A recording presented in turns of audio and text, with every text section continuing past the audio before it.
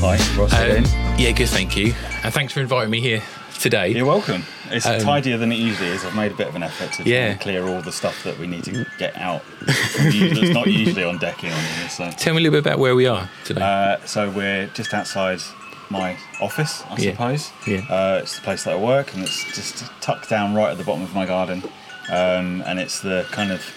I used to work in a house a lot, and now I've got down here, and just having that separation between home life and work life, albeit being 15, 20 metres apart, is just that good kind of separation between the two. Nice to have that space to yourself. Oh yeah, it's really good. I know you're into sort of your music as well. Does that form part of sort of a... Yeah, so I've got a little kind of studio thing in there. I wouldn't call it in any way kind of... It's slightly below amateur, I think. But I record bits and pieces, and I still play with the guys I used to play with in the band. And started gigging again, so it's kind of still forms part of what I'm doing. But the design and the tech stuff is kind of my bigger area still. Yeah, perfect. So I want to have a conversation today about kind of like your experiences with conversations around mental health, and that's kind of like my kind of mission at the moment around what I'm doing. And I thought a good place to start is to kind of go back to a little bit when we were younger, and you know, if I was to kind of meet James on the playground, circa sort of 12 years old, who would I have met, do you think? Probably so. I'm still exactly the same, to be fair. I've not really developed or evolved as a human being since 12 years old. I think my wife would perfectly attest to the fact that I still have a very juvenile sense of humour. So fart jokes are my kind of reason for being. So I think it'd be very similar to what you see now, is that I'm kind of fairly wary of new people. Okay. I tend to have my group, and then anything that's outside my group I tend to be very aware of. Yeah. I'll be quiet and on the edge of conversation most of the time, as I was then. And not really kind of particularly socially interactive. So I'd have my small group, the people I trust, and that would be it. And that would be a kind of very small circle of people. Yeah. I think I'm quite similar in that way, actually. Yeah. I think if I remember back to when I was a kid at school, kind of like fairly quiet and kind of like friends with most people, most kind of different groups and stuff. Yeah. But I can appreciate what you said. Yeah, quite in that respect. And was there a times you think when, during that point, you came kind of aware of your own mental health? Was there kind of a period that you thought that... No, I mean, I probably... I was only diagnosed autistic and ADHD 4 months ago. So, you know, fairly late on in life. And I think up until that point, I've always kind of wondered why I'm different and why I didn't fit into certain situations, and never really considered... I didn't think of myself to be abnormal in any way. Yeah. But I just thought why don't I kind of drop into the centre of these things? Why do I always not quite fit in? And I'd never really considered it being a kind of wider thing than me just being me. Yeah. And it still is to a certain extent. It's just got a label now. I'm still me. I'm not any different. It's just I have a clinical diagnosis to hold a certificate up and go this thing here. Yeah. So I think up until that point, I'd probably... From probably 15 until my late 30s, or kind of, you know, when I turned 40, I started exploring the idea of being neurodiverse, which wasn't really a thing at school. It didn't. You were either good at school or you weren't. Yeah, that was it. It was a ones and zeros. So I think for me, it was a real turning point of starting to understand my mental health. Yeah, what the actual trigger points were that affected my mental health in good ways or bad ways, and then getting to the age of 45 and discovering there's a kind of, you know, a clinical diagnosable reason for it, and there's coping mechanisms for it. So it's, you know, the last 5 years in particular have been a real journey to understand my mental health and my well-being and what doesn't do me any good. And I guess throughout that period of school, if, you know, it may be if that was seen as, you know, if you experienced things and that was seen as behaviour, was there any way that you kind of coped yourself during that time, or was there any kind of things that kind of kicked in for you that helped? I think getting into playing music really helped me because it crosses a wide spectrum of kind of things that can tick boxes for someone that was, you know, undiagnosed neurodiverse at the time, in that I could really enjoyed playing live music, but didn't enjoy talking to the audience. Okay, yeah. So yeah. I had this barrier of a large chunk of wood and metal in front between me and the crowd, so I could kind of hide behind that. Yeah. So it was kind of, didn't like playing bass. I would have probably preferred bass because it was the bigger instrument. Yeah. Got into playing guitar, but there was also the kind of organisational, analytical element of music and that sort of thing, which I really enjoyed as well. Still can't read music, but I like the kind of process and the kind of sub-mathematics behind it and that sort of thing. So music really helped me because I think that was something that I could disappear into and be myself with and be on my own with, but also be with other people and enjoy it through that way as well. Yeah. So I think that was probably my first coping mechanism. Unfortunately, my second coping mechanism was probably alcohol. Yeah. So it was, I started really well and then kind of fell flat on my face. It's like the music isn't doing it. So booze please.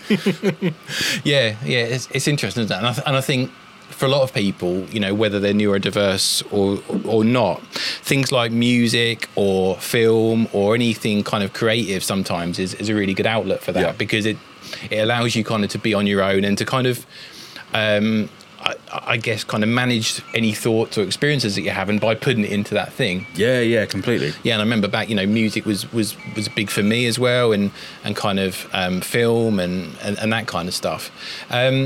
As you kind of moved kind of a bit older and you kind of say 15 onwards and sort of into your teenage years,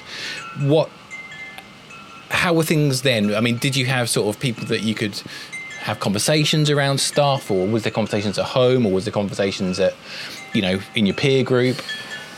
Not so much, I don't think. I think, on reflection, I'd probably say over half of the peer group that I hung out with were neurodiverse without anyone knowing. Interesting. Sort of thing. But you go back and you kind of reanalyze people's demeanours and how they were socially and how they were in a less social environment, in a more kind of subdued environment or a kind of more personal environment. Yeah.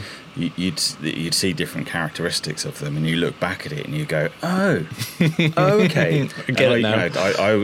I grew up on the kind of alternative side of things when I was younger, so I'd drink in the from like 15, 16 onwards, I'd go in the Spread Eagle and drink. Okay. And that was the alternative pub in town, and it was full of kind of all sorts of people from a huge inverted commas alternative background.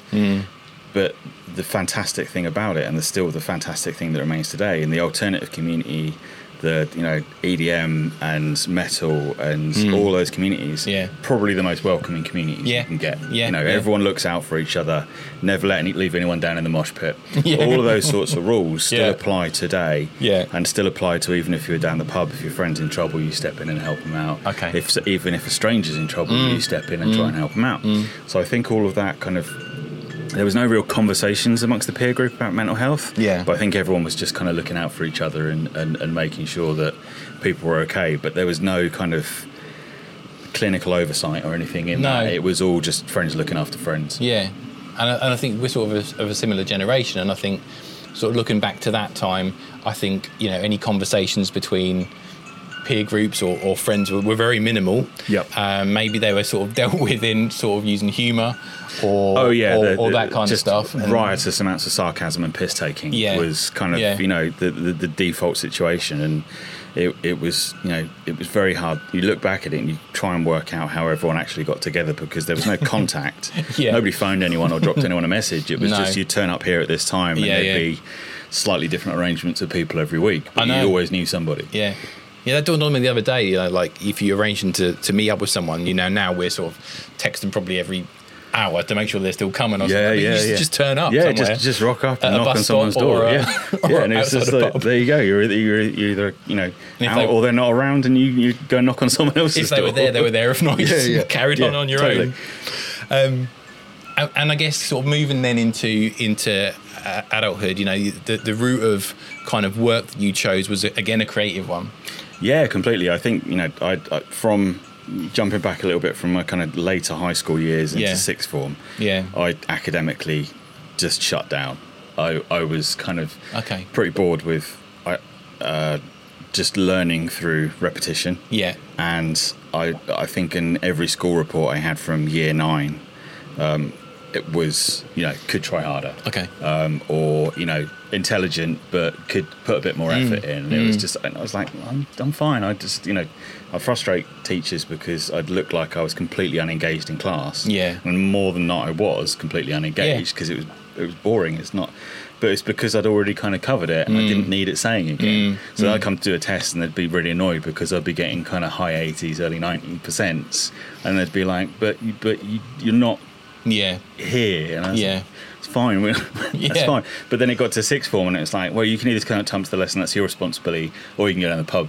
And I was like, I'm going to the pub. Oh, no, so I think, I went to Westbourne, which was a fairly hard school to get moved away from, and I managed it. And then went to college, and again, just wasn't I studied film and media. Yeah.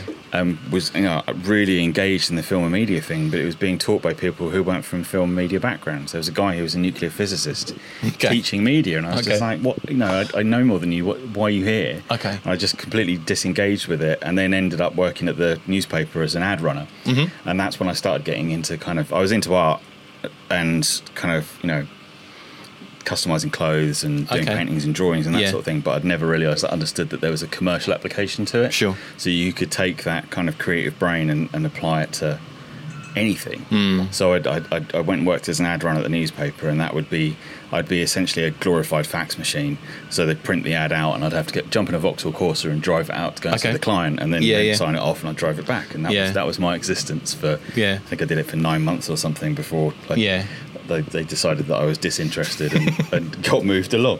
But then that kind of whet my appetite a little bit for kind of watching what people were doing in the art department. Okay. How they were using these kind of really cool tools of, and that was still the time they were using pasteboards and scalpels to do artwork. It wasn't all on computer. The computer was like this amazing technological device in the corner that you use for really technical stuff. Everything else you just kind of typeset in the traditional way. So I was fortunate enough to understand that was a thing, and it had kind of grown from that. And then I started getting into computers, and I didn't go and study graphic design. I'd lost my opportunity to go to university because my GCSEs and then full stop. Sure. So I taught myself, and I'd sit in the art department in the evenings at the newspaper, and then I blagged myself into a job for a company that put designers into law firms, and just made a load of companies up and did letterheads and logos for them all. And it's like, great, never heard of any of these companies, not going to check.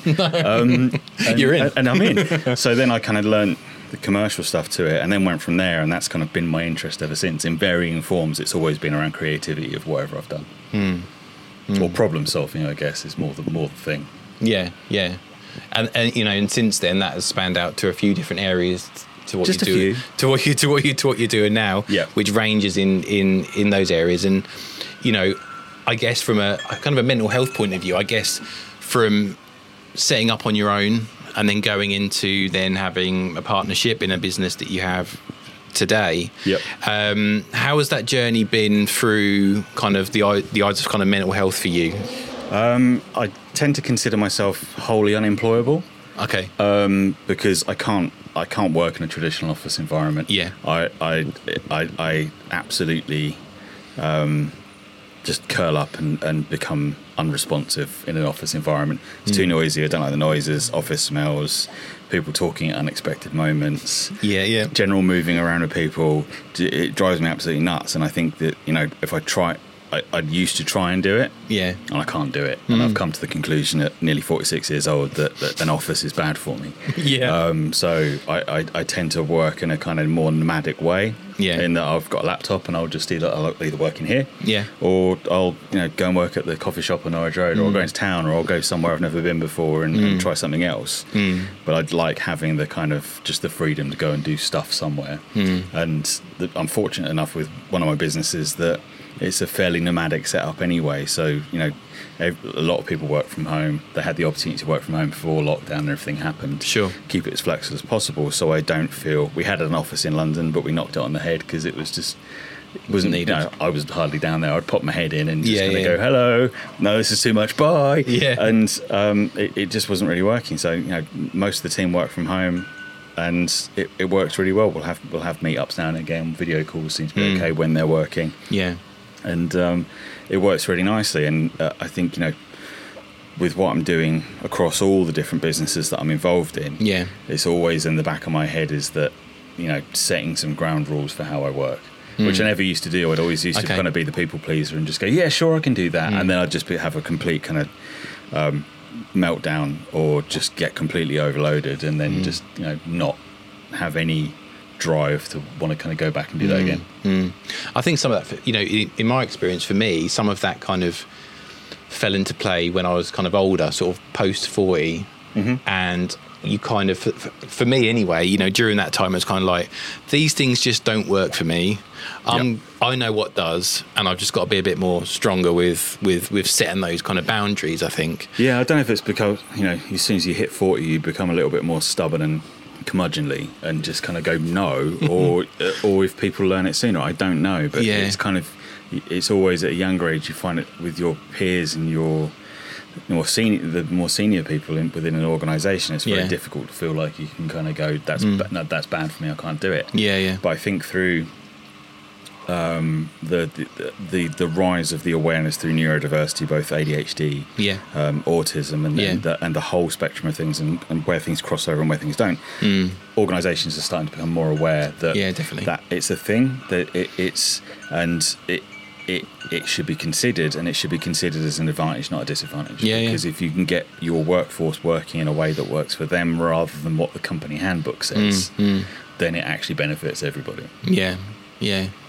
Yeah, you're right. And I think we've seen that, both locally and nationally now, with more companies that are a bit sort of more open arms around, having those conversations. I think when before it was kind of something that some people may have just ticked a few boxes to do a few things and to that. But I think that's a lot better now. And for you yourself, in those moments, running a business, they will have those times when things are, the stress is higher than others. Now you've got people that work around you, but what did you kind of put in place for yourself, if anything, to kind of fare those seas, I guess? I'm fairly good in a crisis.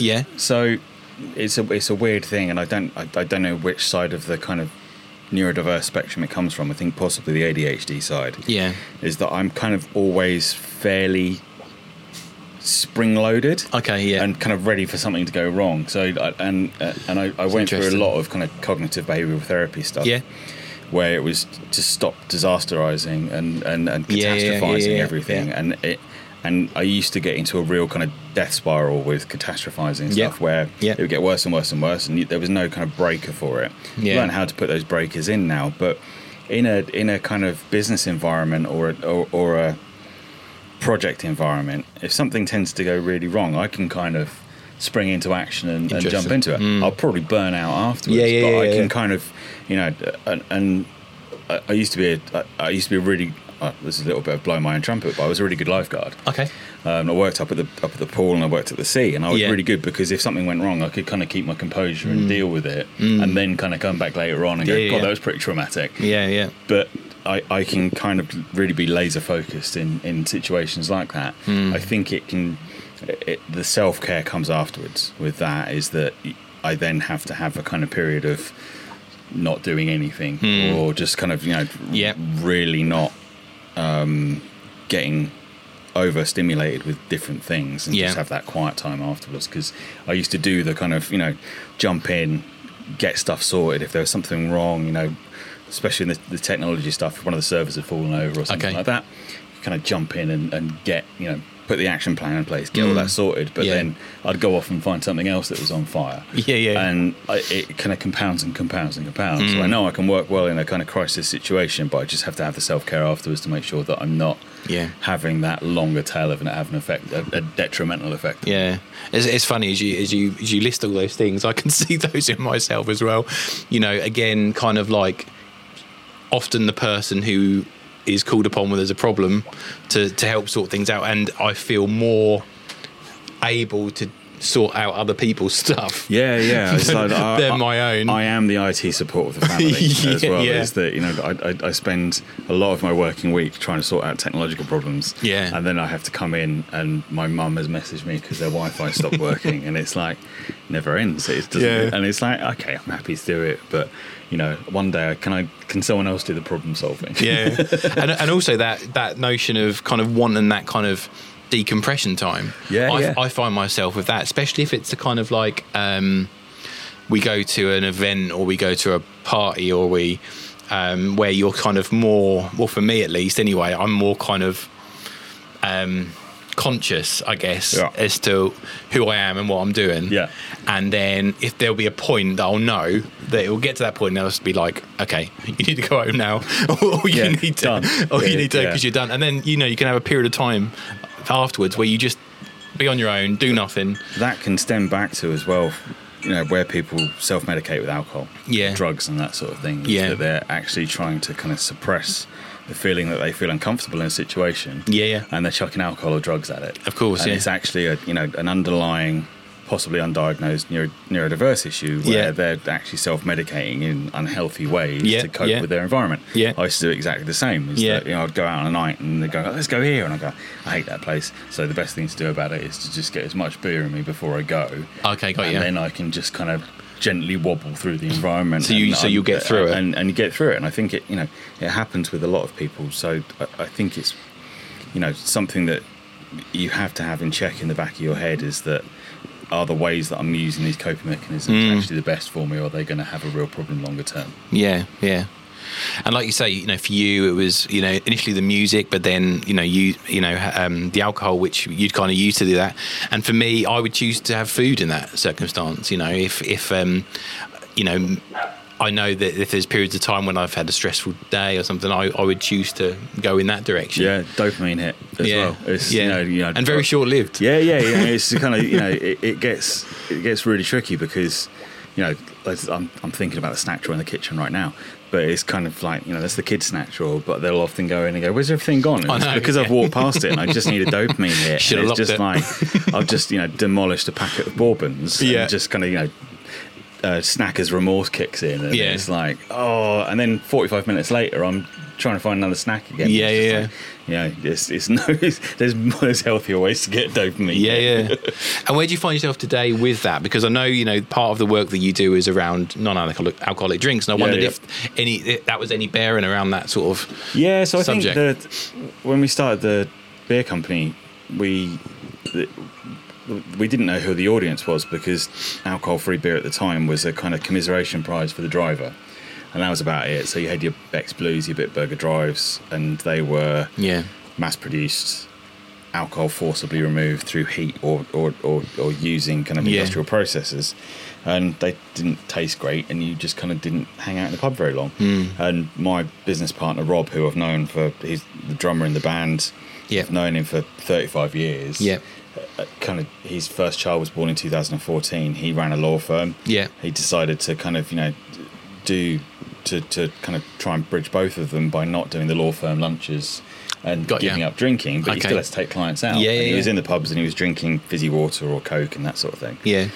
And he just said to himself, well, why is not anyone not making good alcohol-free beer? So he made that, and it was from a desire to both of us being from having young kids, being self-employed or working for the companies that we'd founded, and being very time poor. And that's fed into that nucleus of an idea of those things. A lot of people have those constraints, or one of them or two of them, plus some others, and that can be down from health issues, or it can be through wanting to just have a better lifestyle or cut down on your alcohol, or being neurodiverse as well. And I know for a fact that I still have the odd beer and I still have the odd cider and the odd glass of wine, but I know that if I go overboard on it, the one day or the 2 days or the 3 days afterwards, there'll be this kind of, it's kind of like a roller coaster where it kind of goes up and it's awesome and fantastic, and then you go lower than your baseline was when you started. And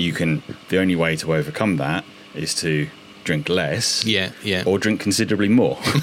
So one of two ways. So and what we wanted to do with the Big Drop thing was create something that was about having choice. It's not about boo, alcohol bad, don't drink, stop drinking entirely. Everyone knows that alcohol is a mild poison, but at the same time, it's kind of, if you have an option to fit something better into your lifestyle and have the choice, take that choice, because you can still enjoy a really good craft beer. It's got as much alcohol in it as a sourdough loaf. So it's something that you can enjoy. I didn't know that about sourdough. Yeah, sourdough's boozy. Bananas about 0.4%. Ginger beer. So Krabby's non-alcoholic ginger beer is actually, I think, probably as strong or a little bit stronger. Is it really? Big drop. Yeah, orange juice. It's all got alcohol. You naturally produce 2 units of alcohol in your body a day anyway, but your metabolism can deal with it, and it's just there. So putting 0.5% into your system when you're sat there eating yogurts and bananas and sourdough bread and all that sort of thing, and just any sort of fruit is they're all fermentables, so they're going to have a trace of alcohol in them. But it is that whole thing about I've got loads of the beers stuck in my fridge, but I've also got some wine kicking about. I've got my Father's Day bottle of whiskey that the kids bought me, which is an odd treat now and again. But it's just resetting your relationship with it and having that opportunity to say, well, I don't want to do dry January. That's why can't I just do it all year round and just actually be considerate? It's about choice, isn't it? And there's an argument that drinking to excess on the 31st of December, knocking on that head, go completely dry for 30 days and then getting straight back on it again is probably more unhealthy than actually just being a little bit more considerate about your intake all year round. And if you want to knock it on the head, good for you. If you don't want to knock it on the head and you just want to cut down, which is fantastic, a lot of people's mental health would be considerably better from it. Then you've got that choice there now.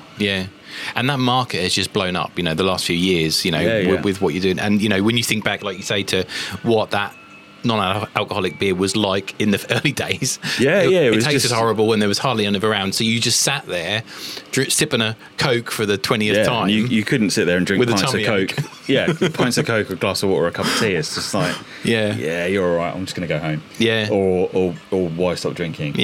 But now there's there's pints of it, alcohol-free beer on draft now on the front bar. Lots of pubs you can go in and just enjoy one. And that's the great thing, similar to me. I mean, I would say the majority of what were alcoholic drinks, I'm now drinking no or low alcohol. Because it gives you more choice around travel. You don't have to worry about driving and that kind of stuff. Work days and that sort of thing is you've got to get up the next day and have meetings and that sort of thing. But you can have a nice beer in the evening, and you can't tell the difference. No, exactly, and that's the thing as well, is that if you pour a pint of alcohol-free beer and you pour a pint of alcoholic beer, they're both made up of 95% water. And they both look like beer. And you don't go in and ask for a pint of like 4.4% Guinness. You just go in and ask for a pint of Guinness. And the same with our beers. We just want people to go in and ask for one. They don't have to kind of wear the flag on their head. It's just about fitting in and not having to wear. It's got a name and you ask for it. And badge of dishonor or whatever it was, with the kind of holding the massive Beck's Blue sign.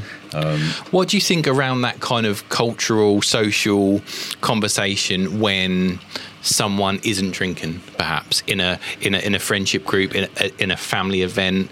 I think we're getting better, but I don't think we're quite there yet. I think it tends to be it's a generational thing. I think, and it moves in small steps. I think probably when I was even in my 30s and someone said, I'm not drinking, you kind of just give them a kind of a psycho Alfred Hitchcock horror face look and just go, but why?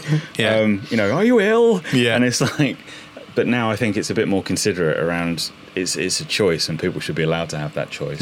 Younger generations and millennials are generally drinking less anyway. And they're drinking better.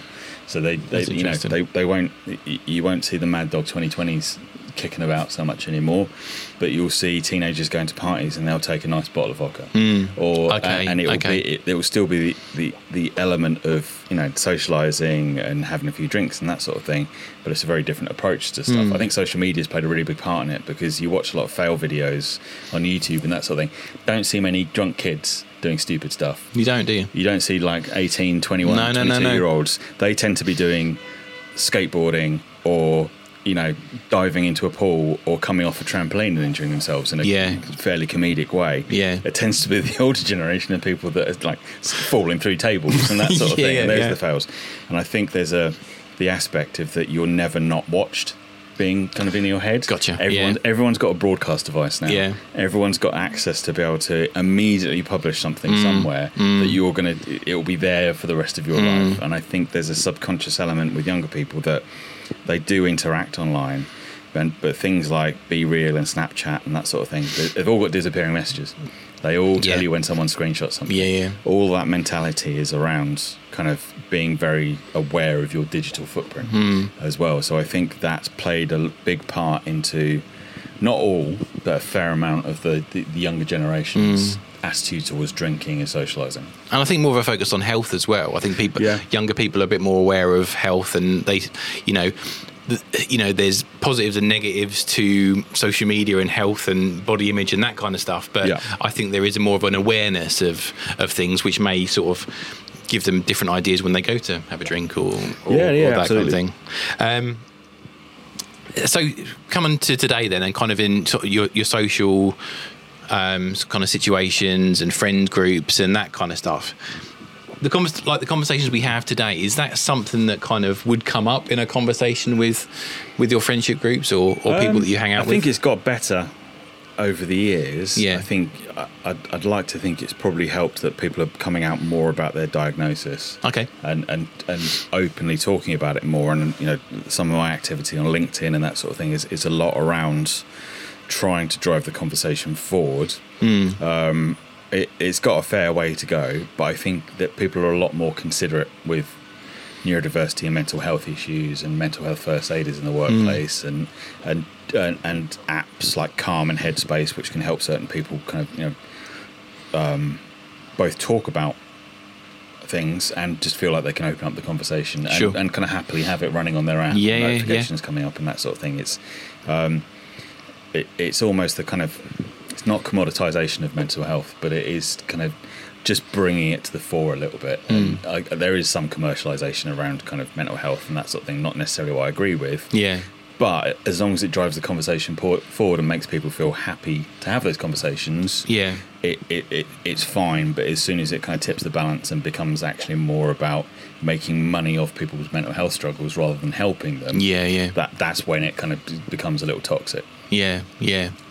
And I think for most of the people involved, it's, for me at least anyway, it's kind of like taken what you've either gone through and just trying to share it so that someone maybe younger or some doesn't have to go through some of the things that maybe you've had, and you probably can resonate with some of that as well. I think it's, I'll talk to, there's a few people I know, younger people who've got recently diagnosed with ADHD or autism and that sort of thing, and I try and be a sounding board rather than a kind of a vessel of wisdom, because everyone's different. You can kind of, if you listen to people who have any neurodiverse issues, it is a spectrum, and it can peak and be lower for everybody, and it is a kind of very complex spectrum as well. So people can struggle more than others or struggle in different ways to others. But I think if you can share a conversation on the same level as somebody, then you can find kind of common ground to try and help each other out of kind of, have you tried this, or have you looked into cognitive behavioural therapy or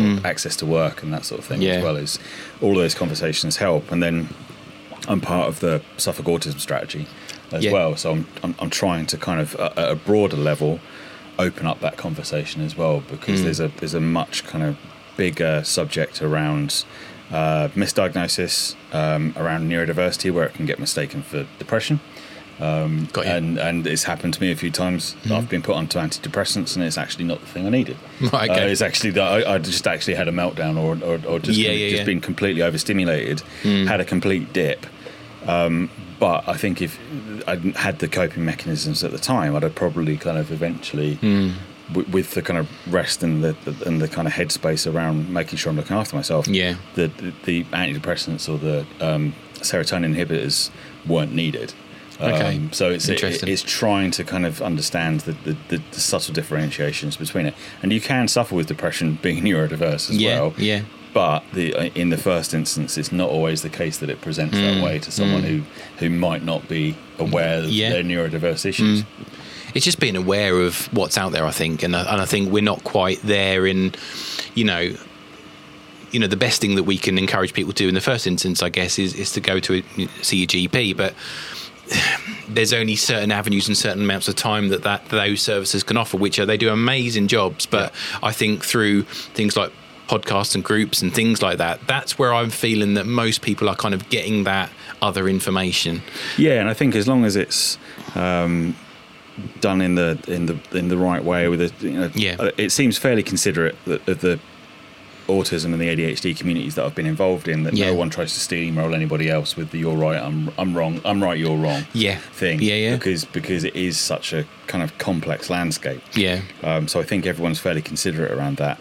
I think where it can get a little tricky is on kind of unmanaged social media groups where there's not necessarily the right conversations happening or the right route to support happening. And as you say, the kind of through the NHS, the waiting lists are incredibly long at the moment, and it's very difficult. And it's something we're trying to do something about with this autism strategy, is to make sure that the right people are getting the care they need, and there's a triage process to care when they go on. It seems to be really varied depending on where you are in the country as well, isn't it? Absolutely. I know with my son, who was diagnosed with autism, he was in nursery school at the time, right, and that was done through the health visitor checks. Okay. But we know other people that, and we had I'm so grateful we had a really smooth kind of process in getting him diagnosed through the hospital. But then you speak to someone else and it's a completely different story, and there doesn't seem to be that continuity there between expectation and the services that you're offered. No, absolutely. And I think that there's some frustration there around. I only discovered the other day I'm still on the waiting list for the NHS diagnosis. I was fortunate enough to be able to afford to go through the private diagnosis. I'm still on the waiting list for it because there's access to different things depending on if you go through a private clinical diagnosis or what they deem as there's certain tick boxes for clinical diagnosis through the NHS that you can't get through a private diagnosis. Well, you can, but there's a whole right to choose thing. It gets very complex. Okay. But I only discovered the other day that I'm on the autism waiting list for the NHS. I phoned up and said I've been diagnosed with ADHD as well, so can I just be added to that? It's like, oh no, it's a completely different list and you just have to go to the back. Okay. It's like, that's kind of frustrating because there is a fair crossover between people who have autism will also have ADHD in varying forms. So why is that not just kind of a little bit of a catch-all with some screening to start with? Or there's a lot of questionnaires out there that you can do online. There's the around kind of socializing and feelings and lots of different things. You can do them online. There's loads of websites you can do them. Why are they not presented at the first stage when someone signs up? Because you can triage fairly quickly on the importance and the urgency around getting the right people, the right diagnosis at the right time. And it is about it's not favoritism, it's just making sure that people get the care they need. Do you know roughly what that waiting time will be for you on NHS? I think the ADHD one's slightly shorter. I signed up 3 years ago on the autism one, and I've not heard anything. Okay, so it's a big list. and it's getting bigger because people are understanding that the right to choose route, where if you are blocked by your GP for any reason, you can kind of wave the right to choose flag, and they have to do it for you. But there's a huge list on that now. As well. It's bottlenecking. It's starting to bottleneck in a lot of different places. And through that process of you kind of going through and getting that diagnosis yourself, what did that kind of open up for you? Did it answer questions? Did it? What was kind of like the outcome for you? Was it different to what you thought it was going to be? I think I probably took. I mean, the irony is that I can't read long documents. Okay. I get very distracted and wander off and don't read long documents. And my report was 45 pages long, and I just went back to them and said, "Can you bullet point it for me? Because I'm not going to read this." And they kind of, they said, "Oh, if you go to the back, there's a summary and you can read through the report." I was like, "Oh, I hadn't got that far. Thanks." But I think some people don't. I'm not a fan of labels on the most part because it can be very kind of don't pigeonhole people because people are complex. But I think the through the diagnosis and only I just ticked the box for ADHD when I was signing up for the autism screen. I was like, I'll pop it in as well because my wife's got ADHD. And we to our benefit and to it's a gift and a curse is that we get on fantastically well, but both when we have flare-ups with our neurodiversity, it's kind of all hell breaks loose. It's kind of we understand each other's complexities. But she said, "I'll just do the ADHD as well," because I keep going, "Oh, I do that." If we're watching a film, we both leap on and see how many actors have been in other films in the past and miss about 45 minutes of the film going through IMDb going, "Oh, he was in that thing with William Dafoe." "Oh, did you know about that?" And you're off doing something else. So I did it. And then I got the diagnosis back, and the test and the clinical elements fairly straightforward and incredibly boring, and they deliberately do make it incredibly boring because they want to see how much you're going to get distracted and fidget and that sort of thing. Okay, got you. There's some key. There's a stool you have to sit on to do one task, and it's the clinical handbook. You have to have this slightly uncomfortable, cheap IKEA stool to sit on. And it's part of the kind of clinical assessment. It's this really rubbish stool that you have to sit on that's quite uncomfortable. And spoiler alert. Yeah. So and they put you in a very boring office environment to do it, and that's just one of the tests. There's lots of other kind of assessments and that sort of thing. Yeah. But I was terrible at that. But then got the diagnosis through, and I think it took 3 or 4 days of me just kind of going, okay. And then I had a follow-up call with the clinician, or one of the clinicians who did my autism diagnosis. And she said, how do you feel? And I said, I kind of feel different, but I don't know how yet. And she said, that kind of, that will happen a fair bit because you've just had the last 45 years of your existence kind of labelled a little bit. And some people see that as a good thing, and some people see it as a bad thing. The other thing that was interesting as well is that I scored very low on clinical presentation for autism traits. So, and I said, well, why? How did you not spot? She said, because you got really good over 45 years of masking. Okay. So we could spot them, but they were very hard to see. Okay. So there's lots of kind of eye contact, general conversation, maintaining conversation, and that sort of thing. Is that if it interests me, I can probably talk about it for ages. But there's tricks around kind of trying to maintain some interest. Yeah, which you've just learned over a period of time. Yeah, which I've just kind of, it's just me being me. And I'm masking, but I don't notice it because I've done it so much. But then I'll probably, if I had a really busy day yesterday, got to the end, I was on calls and I was having to kind of be me or the perception of me to other people. Yes. And I got to the end of the day and I was like, no, I'm done. That's it. I'm just going to have to go and lay in the room and doom scroll through my phone because that's it. But before I'd just kind of go, why are you being lazy? Why can't you do this? Why, everyone else can do it. They seem to be able to do it fine. Why can't you do it? But now there's there's a reason. Okay. And some people don't, and all power to people who don't want to get diagnosed and they're just happy being there. Yeah. But for me, it feels like a real kind of justification for why I struggle with certain things. And I can always think back to that diagnosis if I can feel myself kind of getting overwhelmed or stressed or anxious or start to kind of catastrophize about stuff, I can think back and go, there's a reason for that. Okay, got you. So I can go back to that kind of fairly arbitrary label, but that arbitrary label is just a fantastic. But then there's kind of a reason that I guess something that you can refer back to and say, look, this is because of this, or and then I can look at my CBT skills, and I can make sure that I'm using those properly, and just kind of bring the self-care into it. Whereas before it was just like, oh, just get on with it, just push through, it'll be fine. And then it just builds up and builds up and builds up, and then it's kind of like the pressure builds, and there has to be some release somewhere, and that can either be through kind of overly self-medicating or having a complete meltdown. And both of those are not good. No. And you mentioned about kind of getting out there and just having your space and being on your own. Is there anything else that you just kind of like your go-to now for sort of decompressing? Yeah, so it's I'll tend to play a bit of music, come down here, or just listen to music with headphones on. So the invention of noise cancelling headphones are kind of one of the greatest things ever. Is that I can, wherever I am, I can just kind of put my headphones on, and I've got a Siri shortcut set up which I can say a word, and it switches all my notifications off, turns on Do Not Disturb, turns on airplane mode, plays locks the door. Plays a specific song and sets my headphones to noise cancelling. All in one word.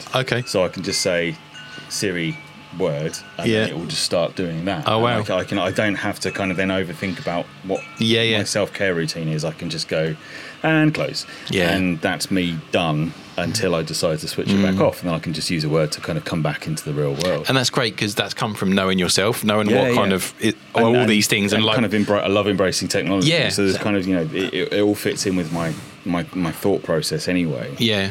And just having those coping mechanisms. You met my two stupid dogs when you came in. Yeah. Going out for walks with them, just spending time with them. There's a kind of real connection, I think, because animals don't judge.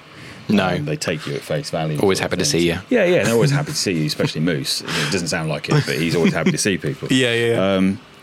And just having those kind of elements, and just having the garden as well, is that, I couldn't exist without having some form of outdoor space.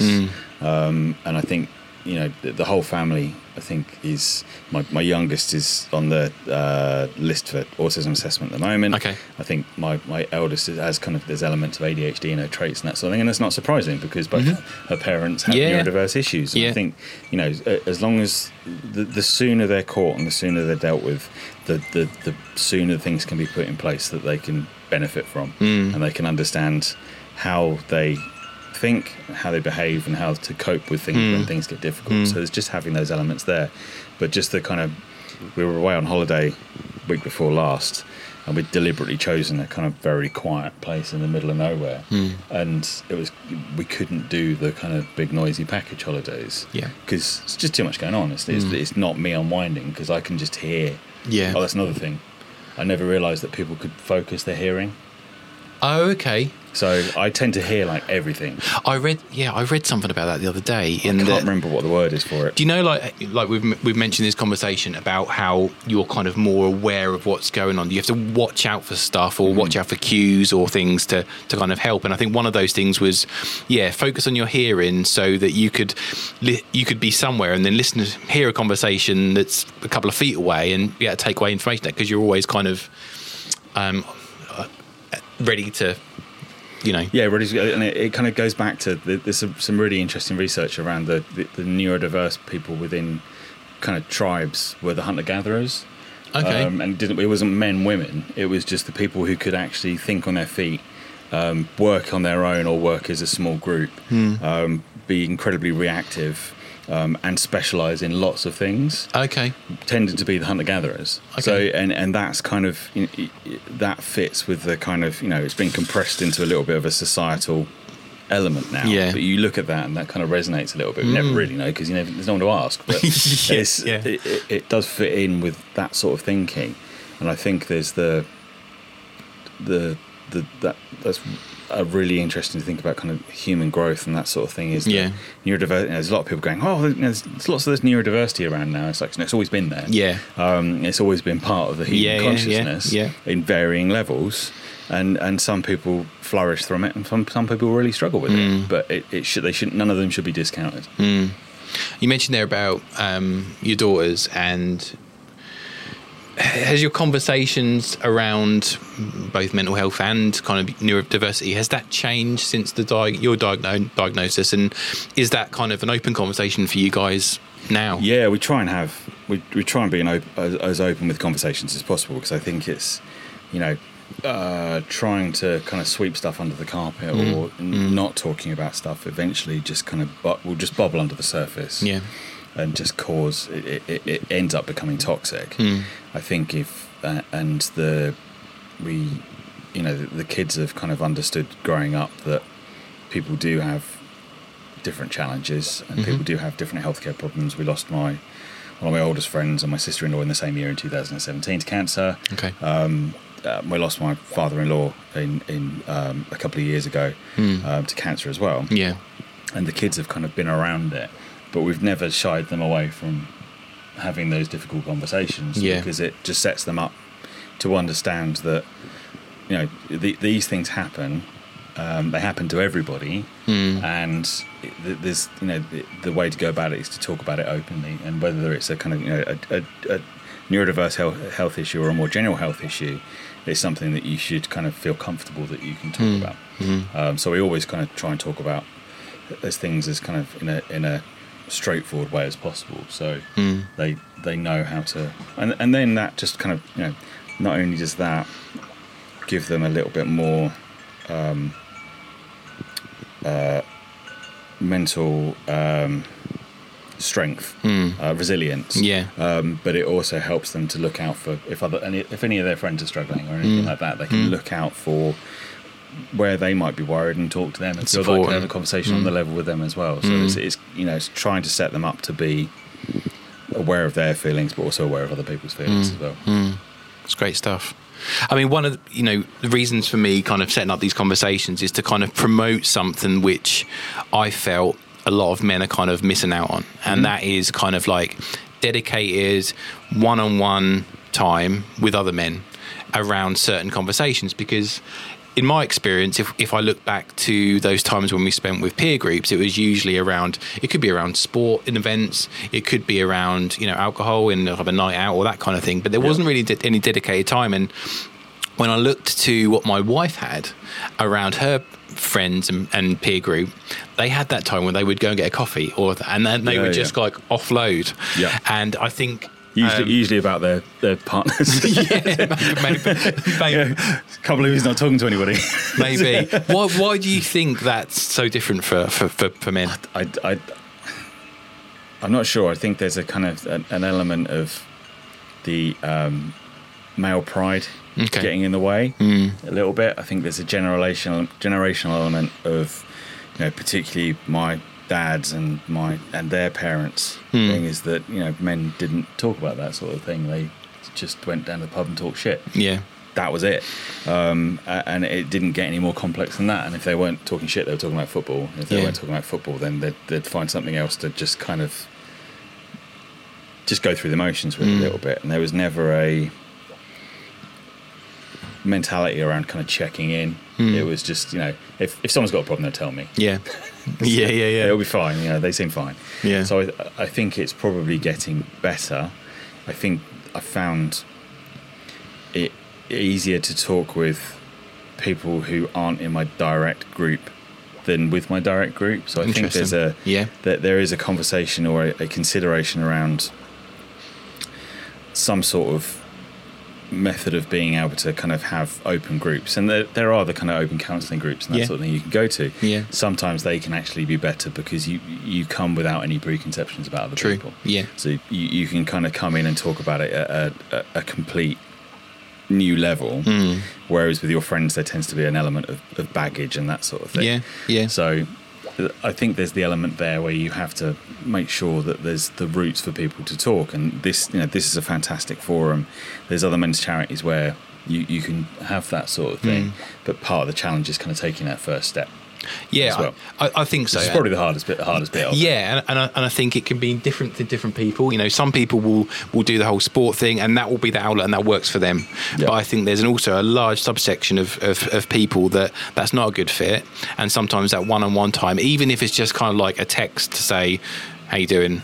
or a quick phone call. We don't call people anymore, do we, in that respect. And just for me, it was kind of like when I was starting to do this podcast, it was kind of like I could very easily do it on Zoom or I could on Teams or something like that.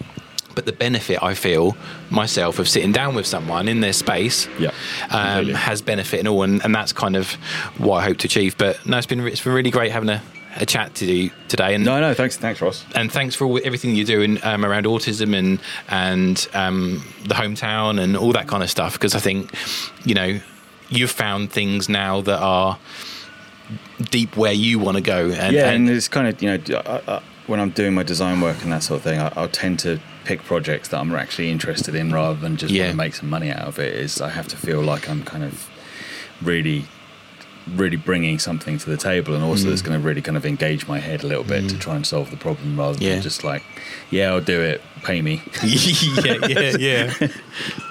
But no, thanks for your time. No worries, thanks a lot. Cheers.